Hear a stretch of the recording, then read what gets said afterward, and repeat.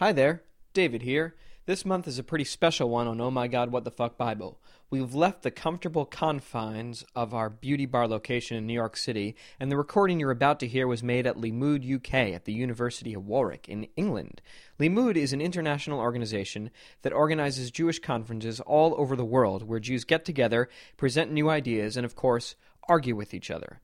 Limmud UK is the flagship conference and features thousands of presenters, hundreds of sessions, and this year, Oh My God, What the Fuck Bible. Enjoy. Previously in the Bible. Hashem struck all of Mitzrayim's firstborns in the middle of the night. In the middle of that day, Hashem took the sons of Israel out of Mitzrayim in their legions. The sons of Israel rose out of Egypt in battle array. Hashem drowned Mitzrayim in the sea. Moshe summoned the elders of the nation and put the words Jehovah had commanded before them. For thousands of years, we've been under the impression the Bible was meant to be taken seriously. Finally, a new translation that'll change all that. This is Oh My God, What the Fuck Bible. Reach out, touch faith. Yeah, welcome to episode 27 and oh my God, episode 27 and 3/3 of Oh My God, What the Fuck Bible with me, David Tuckman. I'm coming to you in front of a live audience. Let's fix that screen, make it look nicer. I'm coming to you in front of a live audience at Limmud UK. Give it up for yourselves. Yeah, each month on this show, a guest joins me and tries to read as many chapters as possible of my own personal translation of the Old Testament from the original Hebrew while I make fun of it. And tonight, we are once again reading the fifth portion of Exodus, known in Hebrew and in English as Yitro, named after a guy who is kind of a minor character. Today is Tuesday, December 30th. It's my third day at Limmud. Tomorrow is New Year's Eve. I'm going to be spending New Year's here in England, which is really exciting because I'll be able to brag to all my friends back in America that I'm in the future and they're not. So that's going to be great. I think I'm finally getting over my jet lag. I've been talking about this. On each of these shows, I finally feel like I don't have to make the warning that I might fall asleep during this. I feel well rested. I'm good. My energy is up. I'm excited. It's going to be a great show. I'm not going to hit the microphone with my head, I promise you. I'm also wearing my lucky sweater, so it's going to be a great show. This is the sweater that I wear at everyone. You can see it. If you're here, if not, you can't see it. The next show of Oh My God, What the Fuck Bible is going to be on January 26th with a guest to be determined in New York City at Beauty Bar on 14th Street between 2nd Avenue and 3rd Avenue at 7:30 p.m. But that's not what we're talking about. We're right here. We're at Limmud. So let me tell you a little bit about Limmud. Those of you who are here probably already know what Limmud is, but if you're listening online, you might want to get a little bit of information about what in the world I traveled to England for. Limmud is an incredible conference. I think every night I'm amazed that people show up in this audience because there is so many crazy and amazing panels going on. My biggest problem at Limmud has been deciding what panels to go to because there's such an exceptional choice of things. I said this last night. Over the course of this conference, there are 1,201 sessions, 514 presenters. There are, I think, over 3,000 people here. It's a really massive thing. And it makes a lot of sense that it's happening right now. Between Christmas and New Year's, all of the non-Jewish people, I guess, go on vacation, and the Jews have nothing to do, so why not have a conference? It was founded in the UK in 1980 by 80 people, and today is a global movement. There are 41 countries that host Limmud events in 80 communities. It's really incredible how fast and amazing this has grown. It's a wonderful, pluralistic Jewish event. Anyway, let's get to the show. As always, I want to thank Juicy, my online partner, who posts this show whenever I give it to them. And Present Tense, I was a Present Tense fellow in 2014. They've really helped me. But are you guys ready for your guest? Yeah, let's give it up. So I'm really excited to have her on the show. She has been called Queen of the New Wave of Storytellers by BBC Radio 3. She's the co-founder of, or one of the co-founders of Moishe House London. And she likes, well, what she does is she builds bridges between traditional stories and contemporary storytelling. Please give it up for Rachel Rose Reid. How are you? How are you? Good evening, Rachel. How are you? I'm great, thank you. I'm very happy to be here. Awesome. Why are you so happy to be here? I have binge listened to the whole of Oh My God, What the Fuck Bible. I was kind of sad to have caught up because now well, technically I could take out a book, I suppose. I could read it, but I sort of feel like now I'm sort of stuck at Yitro, and we're ready to move on. forward. Now I have to go at the pace that you're going at instead of 5 recordings a day. I'm sorry, my pace is very slow. It's hard to really be as fast as I could be. I wish it was faster. But I'm excited to have you on. As you say, you're a listener. But let's talk about, I guess, your religious background. I like to talk about my guests and where they're coming from. So where are you from? I forgot that you asked that question. Yes. I grew up in a family that loved its folk culture. My dad grew up in the East End of London, which is a little bit like the Lower East Side heritage in New York. So the workers that fought for rights to help others, to break the sweatshop system, all of that proud heritage, as well as knowledge of superstitions that came from Romania and Poland and Russia.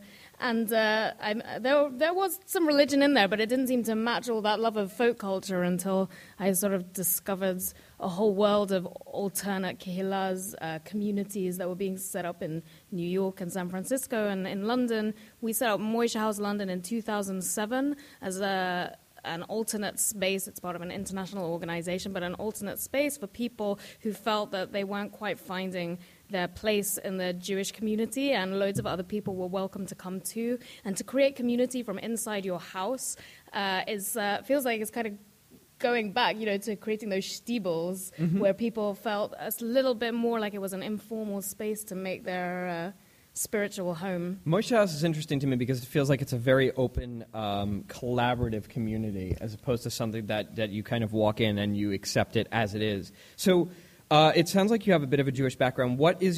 How would you identify right now as a Jewish person? I generally say I'm me, which doesn't really satisfy the what denomination are you category. I study with Rabbi Jill Hammer, she has something called the Kohenet Priestess Institute, and Taya Sher. So I guess I like hugging trees, but I also like all the texts that were passed down to me by my ancestors, and I think my relationship with text is it helps me to connect to the people that came before me, even if some of them, if they met me today, might think I was a heretic. And I guess I really don't like the binary, there is a God, there isn't a God. I think there's something greater, and especially in these stories, there's power in them regardless of belief. And I think it's always a shame when people decide to chuck them away just because they think they have to swallow everything under the banner of a particular kind of belief.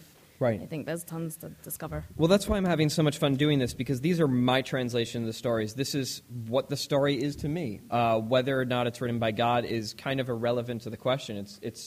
I think these are cool stories, and I want to tell them with people. So I guess I don't have to ask the next question, which I normally do, which is, do you believe in God? It's too complex. Yeah. Great answer. I guess the other question, or I have 2 more questions. First of all, what is your favorite, as a storyteller especially, what is your favorite story in the Tanakh? Oh my goodness. I'm still uncovering the stories that I like. I don't know. There's a teacher here called Maureen Kendler. I don't know if anyone was in her session about Ritzpah recently. I guess so. Do that again. Yeah. Transatlantic love for Maureen Kendler. No, she explored the story of Ritzpah, which I have not even noticed before, which is in the book of Samuel about the Ritzpah, who had been the wife of the concubine of Saul, and whose sons were hanged in some kind of David's hope. It's almost like human sacrifice. They're hanged around the time of a barley harvest whilst there's a famine, in the hope that will put everything to rest and things will grow again. And she stands, she sits on the rock, and she basically holds a vigil around and beneath these bodies, and her grief becomes a conscience for David and for whoever it is that notices her and tells David about her. And there's some very wild women in the Tanakh, and it's kind of, I feel like it's so interesting. Which stories are we encouraged to look at and not encouraged to look at? Because there's a whole ton of them there, but they're really they're kind of spoken of and muted, given flesh, I suppose, and fleshed out in the way some of the other characters are. Yeah, well, I'm excited to get to that one when I do get to it in about 15 years. Right. I have one more question, and I haven't been asking this of people at Limud, but you asked me to ask it. So I used to ask my guests when they were mostly just my friends, what's your first memory of me? Right. I was told that you were anticipating this with fear, but there's nothing too fearful. Basically, I co-run a space at Limud here with a couple of other people called Hamakom, which is a space for listening, gentleness, maybe emotionally or even spiritually engaging sessions and meditation. And the Limud organizers very kindly work with us, send presenters our way who they think will be of interest to us. And I asked Ben, who does some of the programming, please, will you let me know who are the people doing poetry or drama or creative things? And he started listing a few people, this one, that one, poetry. And then he said David Tuckman, and I said, oh, what does he do? He said he won't suit Hamakom. I said, oh, well, I can look, let me see. Like, he won't suit Hamakom, which is precisely what made me look up what it is you do and then listen to your podcast from then till now. Do I suit Hamakom? You personally, you're welcome. We'll find out by reading whether Yitro suits Hamakom. I guess we'll see. This is some really, really heavy stuff we're about to get to. Let's get to it. Are you guys ready to read the Bible? Yeah. Okay, this is Torah, a loose translation, Book 2, Names, Part 5, Yitro, Chapter 47, in which something kind of important happens. Exodus 21 to 20:18. Elohim spoke every one of these words. Guys, it's the 10 Commandments. Kind of, I don't know if it's actually 10. I guess we'll see. I organized it based on the actual paragraphs in the text. So that's how we'll count them. For now, it's not going to line up.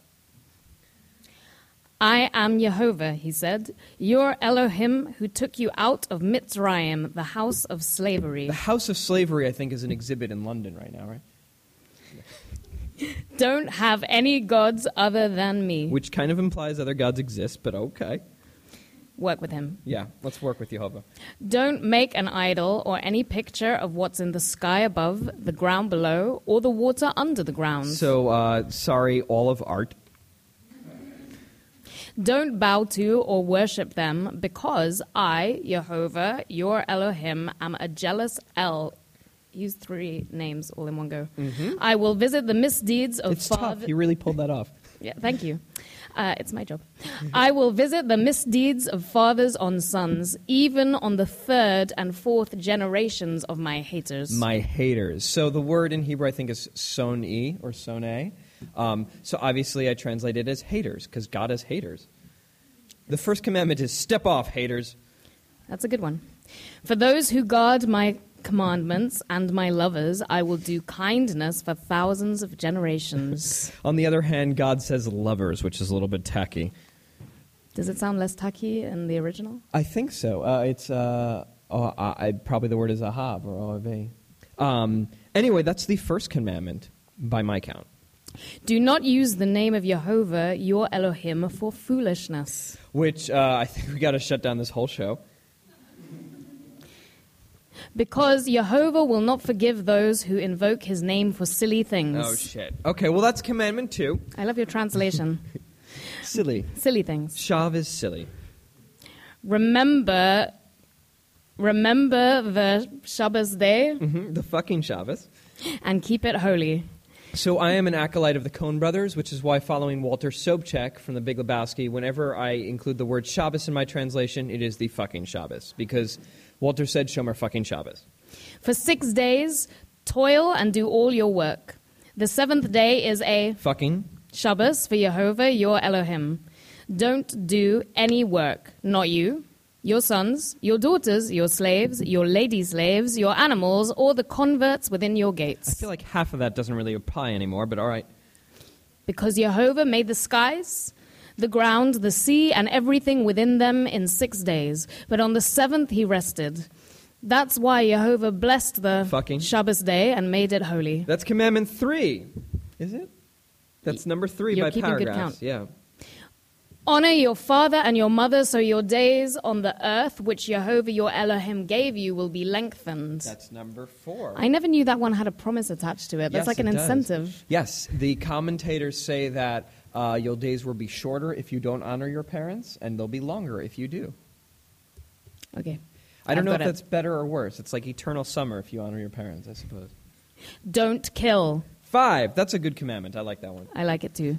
Don't sleep with another man's woman. 6, not as much fun. Interesting that it's just another man's woman, though. You can, sleep with a woman, or if you're a married man, you can sleep with whoever you want. What about me? You can sleep with whoever you want, probably. Are you a man's woman? I don't think so. Yeah, it's low. I'm just checking. While I'm here, I thought I may as well, check in with you while we go through these that I'm doing okay. I think you're doing okay. The Hebrew is lo tinaf. It's thou shalt not commit adultery. So adultery by the rabbis is understood as sleeping with a man's woman. Basically, if a woman is the property of a man, you can't take her or sleep with her. Because we are property. Mm-hmm. Very good. Don't steal. 7. That includes the women. Don't bring false witness against your neighbor. 8. Probably just the men, because I don't know if women could testify in court. Don't lust after your neighbor's house. 9. Don't lust after your neighbor's woman, his slaves, his lady slaves, his ox, his donkey, or everything he has. Those are all the things somebody might have. That's commandment number 10. And I guess it's not, well, we can talk about this after.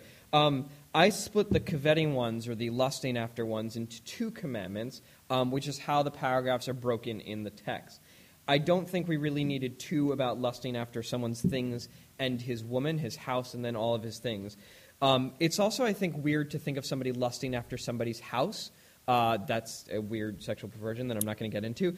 Is that not Hello Magazine? Is that basically breaking that commandment? There was a documentary called I Married the Eiffel Tower, which was about a woman who was in love with the Eiffel Tower, and she did some unspeakable things. I think I heard about that. Mm-hmm. The internet is so full of wisdom these days. Isn't it? It's lovely. The other thing is that it's interesting that don't sleep with another man's woman and don't covet or don't lust after another man's woman are 2 separate commandments, which kind of implies that the adultery is completely passionless and has no coveting whatsoever involved. The entire nation could see the voices. Which is weird because you can't see voices. It depends what you've taken. I guess so. The flames, the sound of the cornets. Again, wrong sense. Maybe. And the mountain smoking. They saw and stepped back and stood far away. You should talk to us, the people said to Moshe. That way the Elohim won't talk to us and we'll still hear, because we might die. Yikes. Don't be afraid, Moshe said. The Elohim just wants to test you and put his fear on your faces so you don't sin. Don't be afraid. The Elohim just wants to make you afraid. But he doesn't want to kill you. He doesn't want to kill you. They're worried about the dying. Yeah. It's okay. You can be scared and not die. The people stood... He just wants to put the fear of God into you, I guess. Well, precisely. Mm-hmm. The people stood far away as Moshe approached the gloom. That is where Elohim was. This God guy is creepy. That's chapter 47. This is chapter 48, in which there are more, much less impressive rules. Exodus 20:19.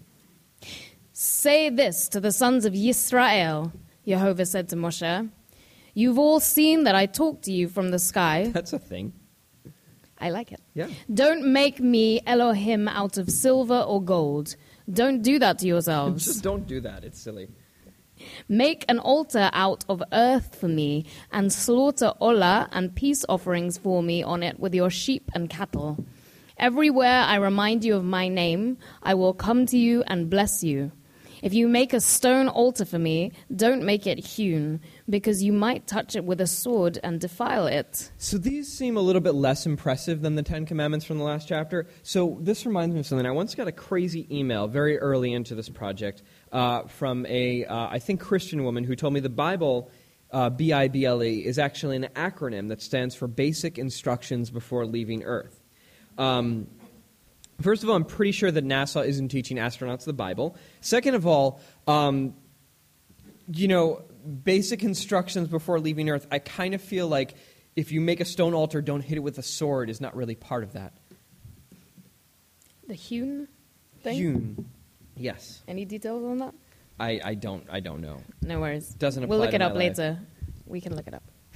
Also, don't walk up steps to my altars so that you don't show off your naughty bits. That's chapter 48. That's the end of Parshat Yitro. Let's hear it for Rachel. So, think we're right on time. Now's the time of the show where we come to the Devar Torah. Devar Torah, if you translate it literally, means Torah word. Devar means word. Torah means, well, Torah or teaching. So what I ask my guests to do is to try to encapsulate everything that we've just read into a single word. So Rachel, what is your Devar Torah on this last one-third of Parshat Yitro? I think it's got to lie somewhere around responsibilities. Okay. Would you mind defending your Torah word? Sure. I mean, I know there's a whole bunch of thoughts about the I am your God. So God himself saying, this is a two-way thing here. It's not that I am just a God, but I am your God. I will do things for you. What are you going to do for me? Mm-hmm. So I think there's a kind of two-way responsibility going on. That it's not just that you do these things because someone in the sky told you to, but that there is actually something beyond that you're committing to in a way of life beyond this moment when you're seeing these bright things in the sky that are making you fear you might die. Yes. Well, it's interesting how it kind of moves so smoothly into the rest of the commandments. And next month is Parshat Mishpatim, which is just more and more laws.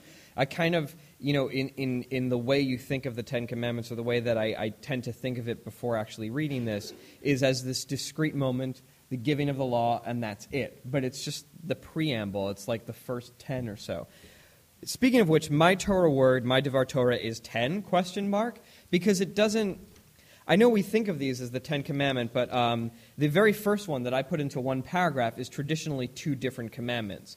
If we did split it into 2 different commandments, and it kind of is 2 different commandments, it's I am your God, which isn't really a commandment, it's just kind of saying, but don't have any gods other than me, and then maybe don't make any idols. That gives us 11 commandments.